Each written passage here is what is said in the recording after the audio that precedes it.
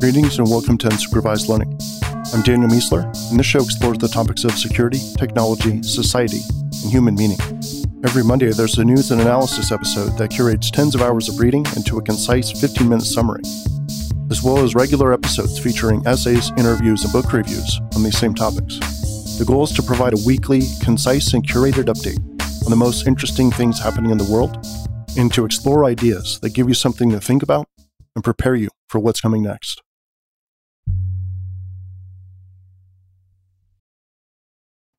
All right, welcome to episode 324. This is Daniel Miessler. Starting out with security news. Topic, Lapsus. So Microsoft and Okta acknowledged that they were hit by an extortion-focused hacking group called Lapsus. The group has also hit many other companies, including NVIDIA, Samsung, and Vodafone. And I personally know of lots of others that haven't been named yet. Initially called a ransomware group, the group is actually specifically focused on stealing data like source code and then trying to get the company to pay for them to not release it. Okta is taking reputation damage for knowing about the issue earlier, all the way back in January, and being slow to respond and being slow to advise their customers and the public. The main attack vector seems to be social engineering for Lapsus, specifically bribing or tricking insiders to share cookies for logged-in sessions with internal systems. And this is extremely scary because it bypasses so many InfoSec controls that companies have in place. And to be clear, they use lots of different techniques, but the fact that they're going after insiders is particularly interesting. Brian Krebs says that the group has been acquiring insiders since November of 21. Microsoft says the group has also used SIM swapping to gain access to key accounts. And a 16-year-old from Oxford, England, has been identified as the ringleader for Lapsus. And City of London police say they've arrested 7 teenagers associated with the group. They've already been released, and their names aren't released because they're too young. So my analysis on this, for me, the biggest takeaway is the targeting of insiders with bribes and tricks to attain their access to internal systems. I predicted this would happen years ago, and I was wrong about that. Perhaps this will break that attack vector open, though, which will place significant focus on company insider threat programs, which I just think has been off the radar for some reason, and maybe this is going to change that. Second thing is there's a separate conversation blowing up on InfoSec Twitter talking about how this is a bunch of teenagers with no official training, and how this is evidence that we shouldn't be gatekeeping people from getting into cybersecurity. In short, these kids could hack the planet without any official credentials, so why are we stopping people from becoming cybersecurity defenders? Because they don't have those same bona fides. And I think that's an interesting discussion, but I think it misses the point of there being a difference between what applies to unique cases of talent and what's needed for the general population. Because if you're an InfoSec defender genius in the way that these kids are like attacker geniuses, and you can debate that, but they've without question been very successful, right? So if you have that level of talent on the defender side, you also don't have a problem getting a job. I know so many people who have no credentials whatsoever, and they are very high up in, all sorts of areas inside of cybersecurity. So even without a degree or certifications, you can go very far. And the problem is that's for the top 5% or the top 10% or the top 1% or whatever. So the question isn't really about those elite people because they can find jobs either on the attacker side or on the defender side. The question is everyone else. And that's where certifications and training and degrees and everything comes into play, right? Because we need millions of people into this field. And it's not everyone's path to just jump in and start, hacking and building stuff and, getting known for doing that online, which is like the best way of getting a job. And kind of building your own reputation, which massively supplements having any sort of credentials. It's much better than having credentials. But you have to be at that level for it to supplant the need for credentials. Otherwise, a lot of hiring departments are just not going to see you. So you kind of have to be pulled in from the inside based on networking. And that's just not super scalable. And we need millions of people. So I think training and certifications and that sort of stuff is going to be required regardless. The FCC has added Russian AV company Kaspersky to its bad list, saying it poses an unacceptable risk to U.S. national security. And the FBI says almost $7 billion was lost to cybercrime in 2021, beating 2020's record by nearly $2 billion. Hyperproof's 2022 IT Compliance Benchmark Report. For the third year in a row, Hyperproof has surveyed over 1,000 IT professionals to find out what they feel the biggest challenges are in compliance and how they plan to address them this year. The findings showed that organizations worldwide face an unprecedented risk of data breaches and other business disruptions due to compromised systems.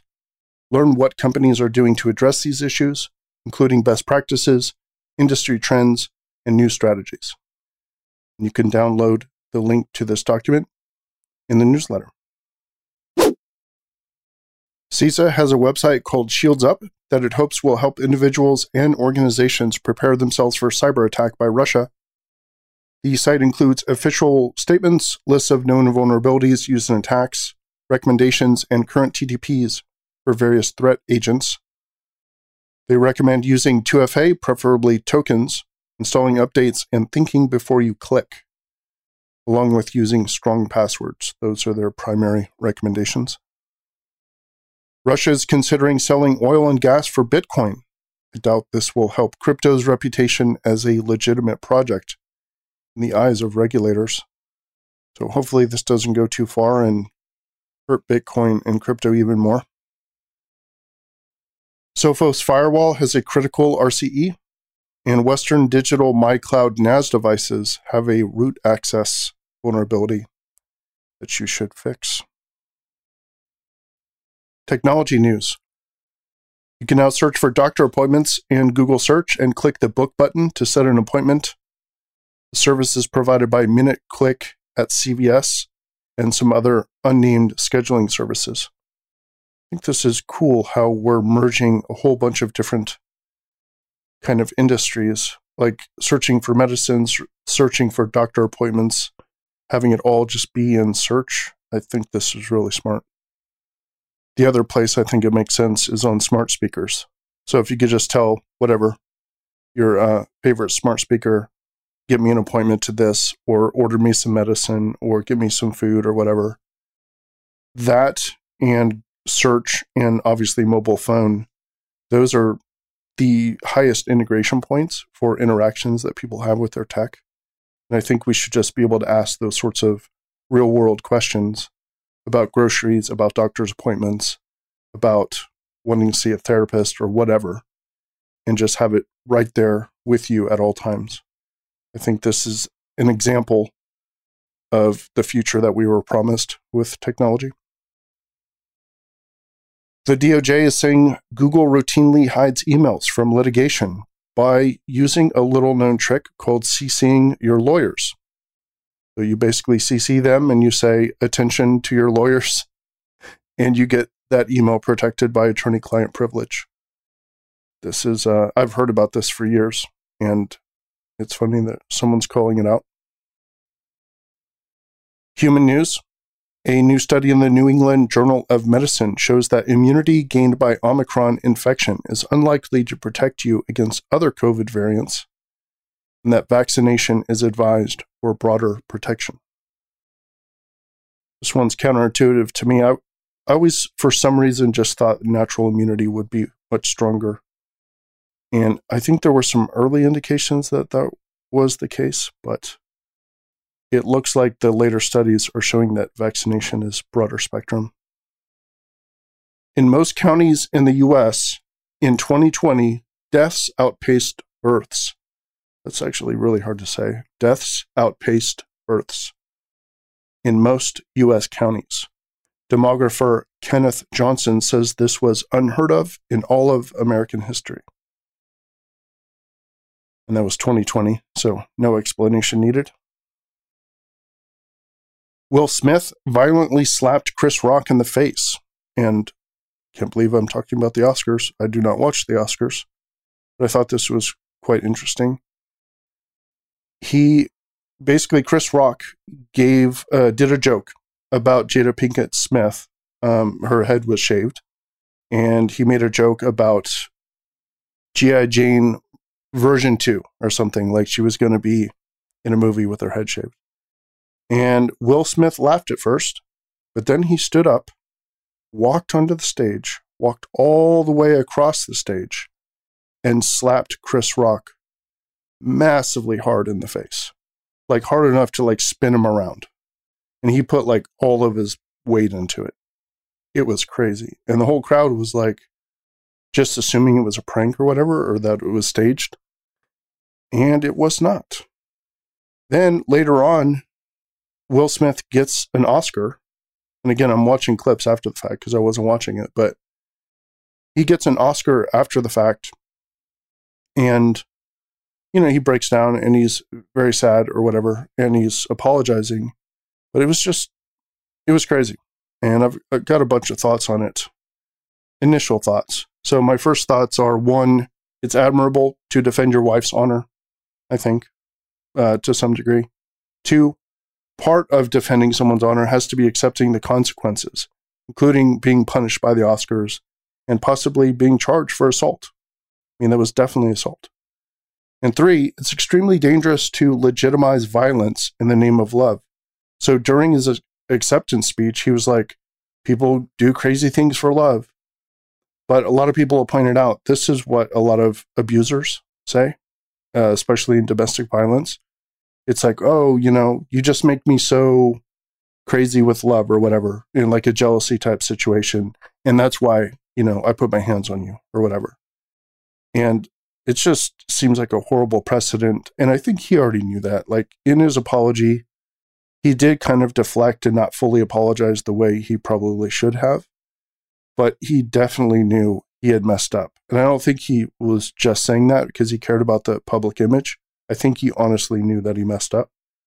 But anyway, it's complex. We'll see what happens from it.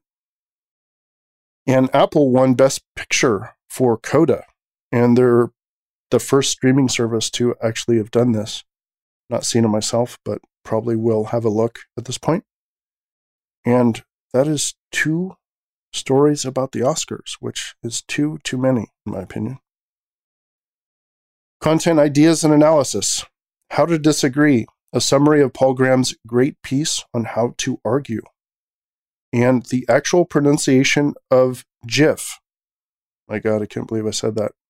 From the creator. So I've always been in the GIF camp, but now I'm switching to GIF because the creator literally said it's pronounced GIF, and you cannot pronounce it as GIF. And when he accepted his Webby Award in 2013, he actually played a GIF. My goodness. And it was nothing but, it's pronounced GIF, not GIF. So, whatever. I personally believe that if a creator is alive and has an opinion on a name or how to pronounce a name, then that becomes the authoritative way of saying that thing. That's just my opinion. Notes, we had a fantastic book club this week. One of the best ones, I would say. Probably my favorite part was a discussion we had about the varied beliefs we have within the UL community. Someone on the call mentioned that they voted for Trump not just once, but twice. They mentioned that the UL community still didn't kick them out. And we wanted to point out that we have Russian atheists, and just in this call, Russian atheists, previous militant atheists. By the way, the Russian guy is super pro-Ukraine and is having a lot of grief about current relations with other people in Russia. But yeah, basically, we have very left people in general. We've got a lot of center people, and we've got a couple of people, this particular individual, very right, very conservative, happens to be Catholic, and not voting for Trump the third time. So that's a good thing. But just sort of expressing that we're all on this call together, discussing a piece of literature and having a great time with it. And we ended up talking about the Don't Say Gay conversation that's happening in Florida right now. And we're having a fairly intense, interesting political discussion with a hardcore Catholic, like, Russian atheist and a bunch of center people, and most of the call and most of the community being heavily left focused. And I think it's a wonderful thing. And it's how the internet was supposed to work. It's how communities are supposed to work. It's how the US is supposed to work. We're supposed to be able to disagree, but still respect each other and see each other's common humanity. And I'm thankful we have some sliver of that here within the UL community. And thank you to every single one of you that are part of this. Errata, in a previous issue, I said BSI was a German cybersecurity company. It's actually more like the CISA within the US, i.e. a government organization dedicated to improving cybersecurity for the country, in this case, Germany. Discovery, Brian Krebs' deeper look at Lapsus. Who imports the most Russian oil? This is a fantastic data visualization from Information is Beautiful. The COVID data pack, symptoms, contagiousness, incubation, treatments, mask materials, etc. This is also from Information is Beautiful, which if you love data viz, you have to know this site. There are around 3 trillion trees on the planet. I would not have guessed that. I would have guessed a high number of hundreds of billions. Strong hands evidently lengthen your life. Why is that? Because they help you fall less often. Bashing the bash, replacing shell scripts with Python. Cool article, but it was too down on bash in my opinion. I say long live shell scripting. And OSINT, FUF 1.4, version 1.4 of one of the best OSINT tools out there, complete with new features and a new logo/mascot. Recommendation for the week. Try to schedule some extended in-person time with close friends. I got to hang out with Clint Gibler of TLDRsec for a few hours on Sunday before book club, and we've grown quite a relationship over, I would say, the pandemic, maybe starting before that.